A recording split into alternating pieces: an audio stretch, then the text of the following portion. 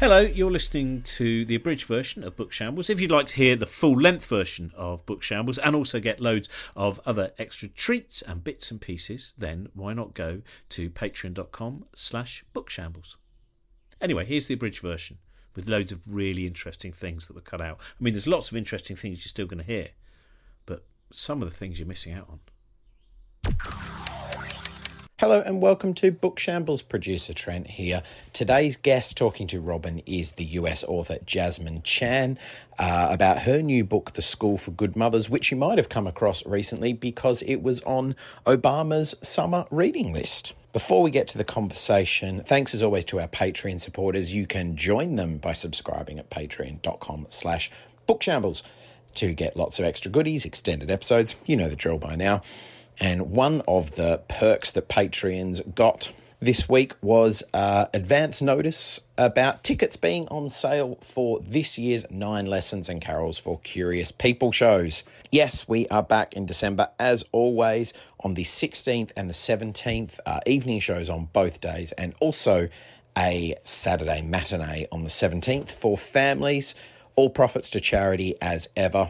Robin hosting as ever, and lots of special guests. Some of the people confirmed to appear already include Grace Petrie and Chris Jackson and Helen Chersky and Josie Long, Anil Seth, Jen Gupta, Erica McAllister, and lots more as well. CosmicShambles.com/9 lessons is where you can go to get tickets. It's at King's Place in London as always. I know a lot of people always kind of message us and say, oh, are you going to bring it outside of London again like we have done in the past? We hope to do that again probably next year. Obviously, it's a difficult show to tour for lots of reasons. And, you know, after the last 2 years, it's even more difficult. But next year, we hope to be on the road with it again, so you can all be a part of it. We are on the road, though, with Robin's Bibliomaniac tour.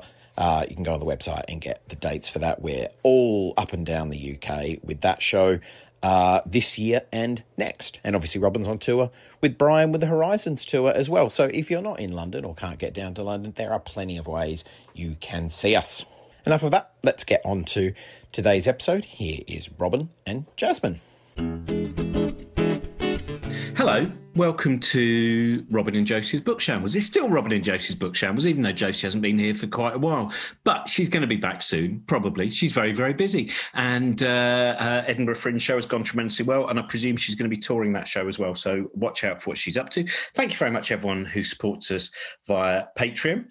I won't even bother. It's too hoary to go on about where you can go. If you're really interested, you'll find a way, and I don't want to shove it onto you. So if you can, it's great that you do. If you just like listening to the show, that's great as well. Thanks. So let's not waste any more time. Now, this is, I've just been talking to the author that I'm about to speak to about the problem that I have about talking about her novel, because it is a novel that I read yesterday in one fell swoop, and you will probably read it in one fell swoop if you can as well, because once you start, you just need to keep finding out what's happening next and the psychological makeup of the people in. But I don't want to give anything away about it. So we're going to see if we can talk for the whole podcast without actually telling you anything about the book, but at the same time, telling you enough that you decide that you must read this book. I'm not sure whether the plan's going to work, but with Jasmine Chan, we're going to find out. She is the author of The School for Good Mothers. Hello. Hello. Thank you so much for having me on the show. Now, firstly, so are you, this book, do you think most people will be, from picking it up and looking at the cover to getting through the first pages and then certain kind of points as it grips ever tighter, do you think other people will be like me going, no, I wasn't expecting that? Well, that's always the hope when you're writing, is to keep people turning pages. One of my early writing teachers in grad school talked about how the process of narration and writing is a continual reaffirmation of taking the reader by the hand. You have to take the reader by the hand every single page and never let their hand go, because with the way the world is now, and I mean, it's even more so in 2022, everyone has so many other things to do. So you kind of can't say, okay, here's the slow part. I'm going to have 5 chapters of slow part and then get back to the main storyline. So I think that I was trying to keep the reader engrossed throughout. So I'm so glad you had that experience. But reading it in one fell swoop is a touch stressful, I would guess. Yeah, it is. I have to admit, if I'd felt there was more of an option, I didn't want to stop reading it, but there were those moments where I've had a few books recently where the psychological kind of damage that you feel, or sometimes when you're not with your book, but sometimes you're reading about a character who is so utterly reprehensible that you decide that if you stay in their mind for too long, you know, if you don't have a break every 90 pages, you may well become as reprehensible as the character in the pages. So that's not something you have to tackle, I think, with your book. I think it's just when did you, I'll ask you a few, I'll start general and then we'll see where we get to, which is, first of all, the people that you feel when you were a child, who were the authors that you rushed to? Who were the ones that kind of, now you look back and you think, oh, that book changed me? Well, if we're going to go back to the very beginning of my reading life, the earliest book I read that I remember reading was James and the Giant Peach by Roald Dahl. And I was a definite early reader of the Ramona Quimby books by Beverly Cleary. Like, I don't know if those are popular in the UK, but Ramona Quimby was a character who spoke to my soul early on. But early books when I was in university probably would be Wuthering Heights and Wild Sargasso Sea. And then when I started writing in earnest, I became very obsessed with Michael Ondaatje and Anne Carson. And like most people in the world, I'm obsessed with Joan Didion and think that she's perfect in every way. I love Angela Carter, and Angela Carter's stories really, really inspired me. Let's see who else. Marguerite Duras also. I mean, those are some of the books that stay with me as I move from one apartment to another, and I have to shed books along the way. Those are some of the books that will never be given away and will always stay on my bookshelves. And I will, right, I'm going to have to give away something about the book. Like I said, you just have, go and buy, right, stop listening to the podcast now, go out and buy the book, read it all, and then come back and listen to the bit from now on. So go out now. Just pause the podcast, go out. I'll give you 12 hours to read the book. Right, there we go. Right, everyone who's come back now, they paused. I believe they bought your book, Jasmine, and now they'll have read it. So we're fine to talk about it in any way we want. But the first thing I was thinking about when I was reading the book is that for so many mothers that I've spoken to, the constant sense of strangers judging your motherhood. And I wondered, as you know, you have quite a young daughter, and I wondered how much, as you moved around as a young mother, how much that played its part. The fact that people can suddenly go into your space and suddenly give you advice and suddenly tell you how you're wrong, even though they're strangers. You know, at times it felt quite painful. It really, you know, the claustrophobia of what it must be like to be a mother feeling this penetration of a judgmental gaze. Well, I'm glad that resonated with you. I mean, certainly that was one of the intentions of the book, because without giving anything away, I think the book takes some of the feeling of being watched and judged and makes it literal, which readers will find out about as the book goes on. But I would say in my experience, the feeling of judgment and the unwanted advice begins the moment you're trying for a baby. Like, if you happen to tell anyone we're trying to get pregnant, like, just think about it for a moment and maybe decide not to share that news, because suddenly the advice will start coming about like what to eat, how much to drink, like whether or not to consult a doctor at this stage. Like, and also if you're trying to have a baby and you're over 35, like the advice will be even more detailed. And I would say, yes, the judgment definitely ramps up when you're pregnant. Everyone will have something to say about even the most innocuous things. Like I gained the exact correct amount of weight. Like for a person of my height and age, and there's definitely a whole chart about like what's the appropriate amount of weight to gain. So I gained the correct amount. My baby bump was pretty compact. until probably right before I gave birth. Like my stomach was pretty small in relation to like the actual stage of the pregnancy. Everyone commented on it. So if your belly is very big, people will say things like, "Oh, you must be having twins. You must be due soon," like, and things like that.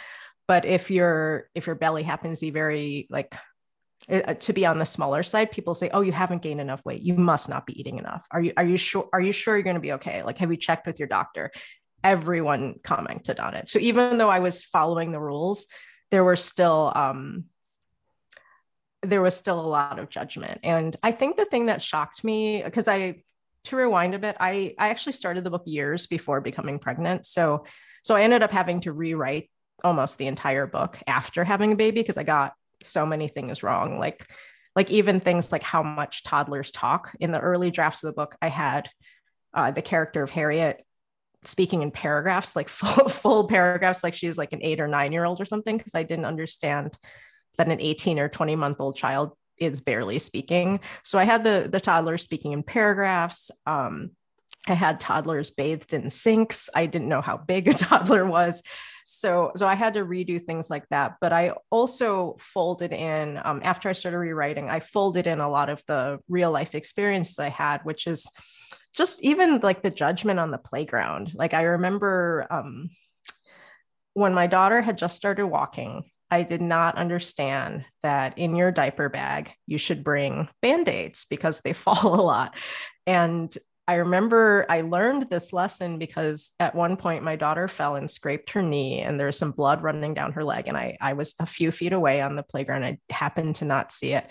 And another mother turned to me and gave me this very withering look and said, "Your child is bleeding." And it was just said in this tone that made me like kind of burn in shame on the spot. Like, oh my God, my child's bleeding and someone else is pointing this out to me. So that was just an example of just sort of like the casual stuff that happens. But yes, I feel like there's so much judgment, not just from strangers, but also from family, from your mom friends, like even without, even with the best intentions, people have something to say. I mean, we've all been parented and a lot of people are parents. And so I do it too. I mean, I try to preface it with, I know I shouldn't give you any advice, but here's some advice anyways.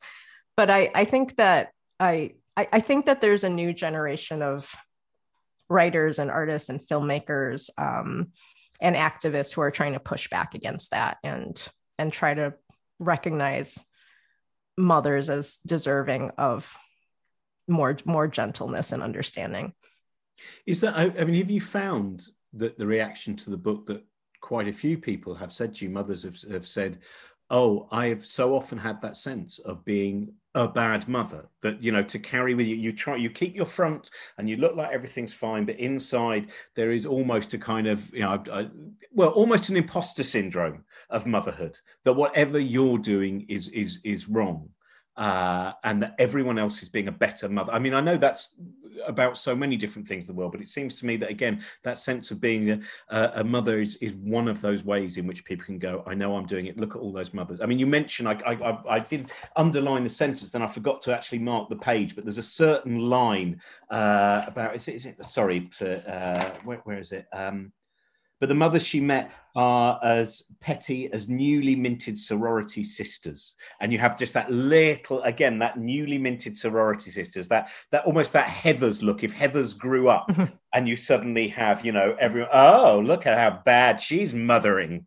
The Heathers recast with 40-something moms would be an incredible movie. Someone needs to make that movie. I mean, it might be a little too... I don't know if that would be too dark or not, but Heathers was a very meaningful movie to me growing up. So I really appreciate that reference. You know, and when you're talking about the reactions I've gotten from moms, I have heard from a lot of moms about how much they identified with Frida and how much they identified that sense of judgment. But honestly, the majority of the messages I received from readers are about how much they cried. So, I mean, It's amazing to be able to move people. I know my marketing team is never going to do this, but I feel like we could build a book as like the most upsetting book of the year, because most of the messages I've received are about like my face is still blotchy from tears. I stayed up all night crying. So I will warn that it is not a lighthearted read, but there are funny parts in there too. Yeah, I think that bit of because from a very early stage, I felt so much for her, and you just the moment that you find out, I mean, you know, the husband, the ex-husband, is, I suppose, you know, there's a ghastliness again. I can see why, you know, on the cover of Pandora Sykes' quote, destined to be a feminist classic, because that sense of the fact that, you know, her partner, her ex-husband, he manages to get away with having created so much of the situation that destroys her. And he manages to leave untainted, as far as I can see, by his own actions, while she is destroyed. And that bit, that, you know, quite early on, I mean, that's about 40, 50 pages in, I felt there was a real knot in the stomach dealing with him and seeing her own kind of destruction. Well, I will say the character of Gust, Frida's ex-husband, was incredibly fun to write, partly because he and his new partner, Susanna, are really nice. Like they do these things that are so destructive to Frida's life and to the family life, but they're really do-gooders. And so they want to still like have a harmonious relationship, and they want to lead with kindness. But it's I think my agent said that it was a beautiful gaslighting that happens, because they're just never like fully aware of Frida's pain or the fact that that a family has been destroyed. It immediately jumped to co-parenting and trying to figure out like a new like way to have like a new modern family. And I think I was really interested in writing these villain characters who you can't quite hate, because they're loving, and they are technically good parents, and they're completely devoted to parenting. But I think in my life, I've always found it really frustrating with people I met early on who volunteered for humanitarian causes and like took world changing jobs, but who were very cruel in their personal lives. And that disconnect always really bothered me. So I gave Gust and Susanna some of those qualities. That's funny, actually. Yesterday, I was talking to a friend of mine just before I started reading this, and she was talking about someone she worked with who was one of the most destructive people in terms of gaslighting others, and was also always tweeting and on Facebook going, "Oh, I'm just off to go and save these people by doing this thing." And so you know, in some people's views, she was the most charitable human being, at the same time as just leaving, you know, an enormous path of destruction behind her in what she emotionally did to people. Yeah, I think it's a hard thing to be a kind person in your personal life. I mean, you have to work at it. And I think I've always just found it really problematic when someone does a job that's helping strangers or like trying to better a community, but they're incapable of showing that same kindness to their friends and family. What about the new age bullshit element? Because obviously that's part of their character. Oh, that was really fun. That's the bit that, because the removal of the mercury fillings and then the eating of, I can't remember whether it's some kind of forms of herb that will then refill the cavity and all of that kind of stuff. That was, again, as you said, it's not like that they're evil, but you almost end up like a teenager just looking at them and going, this is just so unfair. Well, the new age bullshit was also really fun to write. And the funny thing was, because I started the book in 2014, which is now like I'm telling you about the dark ages or something, because it was so long ago in world events. In 2014, the new age bullshit felt more new agey than it does now. Now it's just mainstream, like the like some of the stuff about crystals and non-toxic living is now just mainstream, and like whereas before it felt more satirical. So it wasn't necessarily the case that I was trying to describe our world right now. And I think it felt more outlandish in the earlier versions of the book, but in 2022, this is just a thing now. I mean, I certainly am probably more like Susanna in real life than I want to admit. Like, and I certainly have wanted my parents to buy the organic apples, not the regular apples, and have done annoying things like that and talked about additives and sugar and a bunch of things that make me very fussy. But it's really I think it goes back to that culture of advice and judgment that you talked about. I mean, because even what you feed your child and like what kind of milk you give them, I mean, there are whole crazy forums online of people arguing about these kind of things. I mean, pretty much anything related to babies, children, motherhood, parenting, people can get really, really heated about it. It's as if, I mean, it seems that almost everything can become a cult because we're so desperate to find meaning that if you decide, you know, that you can create a cult of creating the perfect baby. And I mean, I remember when my son was born, 14 years ago now, 14 and a half years ago. And those things, Baby Einstein. Have you ever seen these things, Baby Einstein? I know of it tangentially. Congratulations on 14 years of parenting. I can't quite imagine raising a teenager. It sounds really hard. Oh, do you know what? He hasn't got difficult yet. That's wonderful. We still have adventures. I wait all of the time, but we still go to the Minions movies together and stuff like that. So it's still. Okay. Thank you for giving me hope. Well, that's what, because you do really wait though, because you hear so many nightmare stories, and I think, you know, if you have especially, you know, some people have a different kind of I suppose closeness or distance to their children, but I keep waiting for that moment where I know it's going to happen at some point. But so far, I think he's a much better human than me. I hope he hasn't picked up all my faults. But yeah, what was I talking about? You're talking about Baby Einstein. Yeah, Baby Einstein. Sorry, thank you. The Baby Einstein thing, which was, you know, one of those ways of hothousing your child to be a genius. And it just seemed to me to be, as far as I remember, like videos of just blocks being moved. And it seemed to be actually a chance just to pretend you were doing something when actually you'd only put a video on. I mean, it was that long ago. I think it was probably on video rather than DVD. And I find that bit very quickly, it was like, nope, we don't need any of these things. You know, these things that are apparently going to create your child, turn your child into whatever you feel will be most pleasing for yourself. They seem to litter the world. And each one of them seems to have a cultish quality to them. You know, this came up recently because my daughter is about to start kindergarten.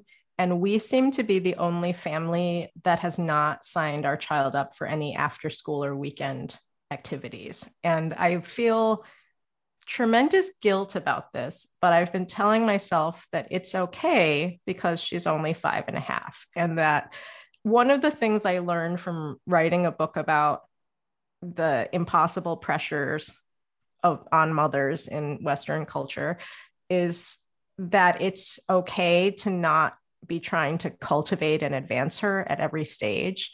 Like, she's at a point where she's supposed to be learning to read, and she has started reading, but it's not like I feel like it would be appropriate to drill her on it every day. And a lot of her friends are going to rock climbing camp and dance camp and karate camp, and we're the only ones who sent her to the same camp for the whole summer because that was what we could manage logistically. So her extracurricular life is definitely running up against her parents' limitations in terms of scheduling and time. And it's something I think about a lot because I keep wondering, am I supposed to be doing that? Like, should I be signing her up for violin or piano? Like, is she supposed to be taking ballet class? I mean, I'm very lucky that she really likes imaginative play and she really likes drawing, and she's a pretty self-sufficient child in that way and doesn't need like constant stimulation. But I definitely feel the social pressure of being the ones who are on the lazy side. And I think that I keep telling myself, like, when she's older, she'll be okay with it rather than thinking like, why didn't I get to do all these things like my friends do? I think you'll get told. There'll be a point, you know, if she really, that's my thought, is that it's like, Because I think this is only in the last couple of generations, this relentless, evening classes or whatever you want to call them, all of these extracurricular activities. I don't remember any of that being part of my growing up in the 1970s. It was just you went to the woods and you climbed a thing. That was it. And I think it's quite interesting. Again, that competitive. It's a bit like the fear of in toilet. I remember a friend of mine saying, "Oh, I'm really worried about." I think it was her son. She went, "It's a toilet training. It just doesn't seem to be catching on." I said, "Look at it this way. How many friends do we have that we go to a bar with, and sometimes they go, 'Oh God, I'm so sorry. I've just shit myself. I just never got round to learning.'" I said, "It will happen. It just might not happen at the same speed." Talking like my son, he wasn't very good at crawling. But then he walked quite early. And I think it was just, he didn't really like crawling. It was like, there's different patterns to all of these things. And the moment that everything becomes a pencil mark on I find it fascinating, that bit of, again, it's another way of it's competitive, isn't it? It's not necessarily a true worry. It's the worry is that your child is not as good as that child next door. Yeah, I found that in the last few years, I guess I've been surprised that I have not really worried about it. I thought that I would really be the kind of parent who worried about her child's achievement. But I think because while I was pregnant, I was reading books about the really pressure cooker American parenting culture. I think it also made me realize that I want my child to be happy and safe. And beyond that, we will figure it out. I mean, I definitely did all the correct clubs and did all the high achieving things to get into the university I wanted. And that went fine, but I also had depression and struggled in life. So it's not like it fixes everything. And it feels like wanting your child to be happy and safe is a tall enough order in our world. So I think she will hit the marks that she needs to hit at the right time, at her own pace. But I've been thinking about it a lot because everyone around me is talking about the clubs they signed up for. And I just realized I can't handle that level of weekly scheduling. Yeah, I think that's a good reason. In terms of writing the book, I just wanted the change, how different your routine is in the way that you write a short story and the way of writing this novel. How different did you find the kind of method of writing? That's a great question that I actually have never been asked before. And I think that the actual writing and editing is not that different. I mean, I'm someone who likes to write a very, very messy early draft and then cut. And my very first draft of this novel took 1.5 years to write. I wrote all of it longhand. The typed up version fills like an entire humongous bin. I mean, it was just like, there's a whole plastic tub in my parents' basement of the very first draft. Because I find that I have to write longhand. Otherwise I'll just edit myself. If I'm typing, I'll just end up writing and deleting so that by the end of a day's work, I'll have 3 sentences. So I find I have to write longhand to get over the inner critic. But I think the really hard thing about writing a novel is that you have no idea if you'll ever finish. And you have no idea if after you finish, anyone will want to read it. Because you really, in my case, I found that I was really deep into my obsession about this story, and I felt that I had to finish it. But the uncertainty is really hard to deal with, and it certainly made me probably an unpleasant person to live with, because there was so much anxiety about for me, harnessing my life to this particular project. And also it took so much longer than I thought. I mean, I got a grant in 2017 to fund the completion of the novel. Of course, I didn't actually finish the novel until 2019. So I'd proposed, like, this is what I need to do for this last year of writing the book. And of course, it took much longer than that. I had my daughter in 2017. So I think throughout the novel writing, I learned that each step took so much longer than I expected. And then for me, it required almost a daily recommitment to the project, and also like a self pep talk about like, yes, this is worth doing. Yes, I can do it. It's going to be okay. So there's a lot of it's going to be okay, like mental talk along the way. Certainly some people have a less fraught experience. I've heard of those people. I try not to think about them too much. No, they're mythic. I think they're very rare. Maybe the crime writers. There's a few crime writers I've met who seem to have that specific ability, but most novelists I've met seem to be in almost perpetual creative agony. So that's good, isn't it? It's good to know that your agony is shared. Yes, I appreciate the shared agony stories. The ones that I feel very jealous of are the novelists who got it together and figured out their process and published really young. Because I just turned 44 and I've been writing since I was 18. So this has been a very, very long road to the first book. So when there's a lot of stories about writers who published in their earlier mid-20s, I just try to tune those out a little bit.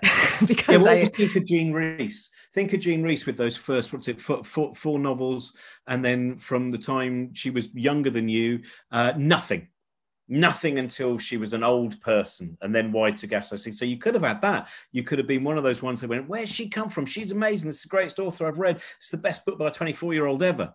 And then you hit writer's block, and then you just become this mysterious figure, whatever happened to. And then when you're 89, you come out with another novel.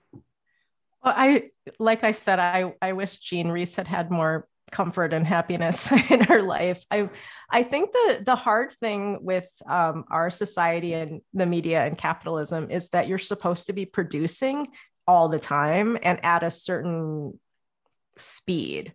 I mean, certainly I've been asked about my second book in pretty much every interview starting months before the book came out. And so it's been very humbling to explain that, like, I've been promoting the book, I've been parenting a small child, I moved to another city, I'm just starting to write again, and I'm also very secretive. So I think I'll probably share what new work is about when it's done, and probably not along the way. But it really feels like with writers nowadays, you're supposed to have a book out every 2 years, and you're supposed to be like on readers' minds in a certain way. And so that's been something to contend with mentally as I get back to work. Yeah, that's so interesting, isn't it? Because I think it's wonderful where sometimes you have people who go through this period of just incredibly kind of, fecund time, and then suddenly they disappear for a while, and then something appears, and then something else comes, and that sense that it's not an automaton. It's not just a system of going, now I must write another book. It's a system of saying, do I have another book? Is there a book in my head or not? Actually, there isn't. I mean, I was thinking about you going back to 2014. Can you still picture that person who first started in longhand writing what is now this book in my hand? Well, yes, because this is a really rare instance where the idea came to me fully formed. I mean, the book came out of so Frida's Very Bad Day came out of a very good writing day, the kind of writing day you dream of having your whole life. And this has never happened before. And I pray that some version of this will happen again. But I had taken myself to a friend's country house because I'd applied to a bunch of artist residencies and not gotten in. So I took my vacation days from my job and I went to a friend's house, and I was snowed in, and I was coming up with one terrible short story idea after another. And then one day I ended up just writing for 6 hours. And in that 6 hours of writing and like putting down all my crazy ideas was Frida's whole story, and the idea of the school and her relationship with Harriet, and the subplot about her marriage, and really the voice of the book. So I can tell you exactly how that day went because it's never happened before. And it came at probably the 10-day mark of those 2 weeks where I thought, like, do I even know how to write fiction? Will I ever have another story idea again? But I think what allowed it to happen was that I felt very creatively free. And I was able to quiet my mind and not think about what the output would be, but to just, I guess, to feel the voice and to and to really be present. I mean, it is very hard to be completely present in the world right now and to just truly listen to what you're trying to do. So did you know where it was going to end? It was just that finding the roads that led there. Because as you said, I mean, I love that process that I hear from other people. And it's a process that I do. That bit where you write far too much and then you have to work out, oh, no, hang on a minute, that bit of overgrowth is not required. That is just, all of those things. Was that, so did you know where you were going to end, but you finding that way to that ending was what took all those years? Well, the actual days writing that I was mentioning contained like pretty much the entire plot in the like what became that 20-page early draft. So it almost became like a skeleton of the book itself, and which I added to for about a year and a half. So I knew the ending that I was writing towards. I think the things that changed along the way were how much time to devote to each section. I knew that I wanted to begin in Frida's regular world rather than begin at the school. And I wanted to really anchor readers in Frida's point of view and like have her be the eyes through which you experience the rest of the book, before I introduced all the other characters. What really changed along the way was the ending came much faster. I mean, there's a discarded 400 pages of post-school. So I'm just going to call it post-school to keep the plot secretive. But I threw away so many other scenes. And I decided, I guess, to intentionally leave some of the high drama moments off screen, because I guess I really believe in letting the reader do some of the imaginative work and not spell everything out. And that there is drama and momentum that's possible when you leave some of it unspoken. And we're nearly time's nearly up, and I want to just, what about when you're writing, who else can you read? Because I know some people cannot read anything that they think if it's anywhere near the world they're in. So there's a friend of mine who will read Agatha Christie because the stuff that she writes is so different to Agatha Christie. She can read that when she's writing. Do you have any kind of authors that you go, this is where I go to when I leave my book alone, or are you still allowed anything? I'm still allowed anything. And I have heard of these folks who don't read anything while they're writing their novel, but I wrote my novel for 7 years before we were working with my publisher and my editor. So if I hadn't read anything in that time, I don't know how I would have fed myself creatively. I mean, I find that I have to read really good books to just keep the hope alive. Like this is an amazing thing to do, to make a book. So some of my favorites for inspiration are Anne Carson, some of her early poetry collections. I really love the novel Mrs. Caliban by Rachel Ingalls, which is about a lonely housewife who falls in love with a mythical sea creature who's escaped from a local lab. It's really one of the most original and crazy and beautiful books you'll ever read. I love Shirley Jackson. I love stories by Karen Russell and Carmen Maria Machado. My friend Diane Cook, who's a recent Booker finalist for Man v. Nature. Recent Booker finalist for The New Wilderness. I also love and highly recommend her first collection called Man v. Nature. And some of the other writers that I was inspired by, the book that I wish I had read earlier is Night Bitch by Rachel Yoder.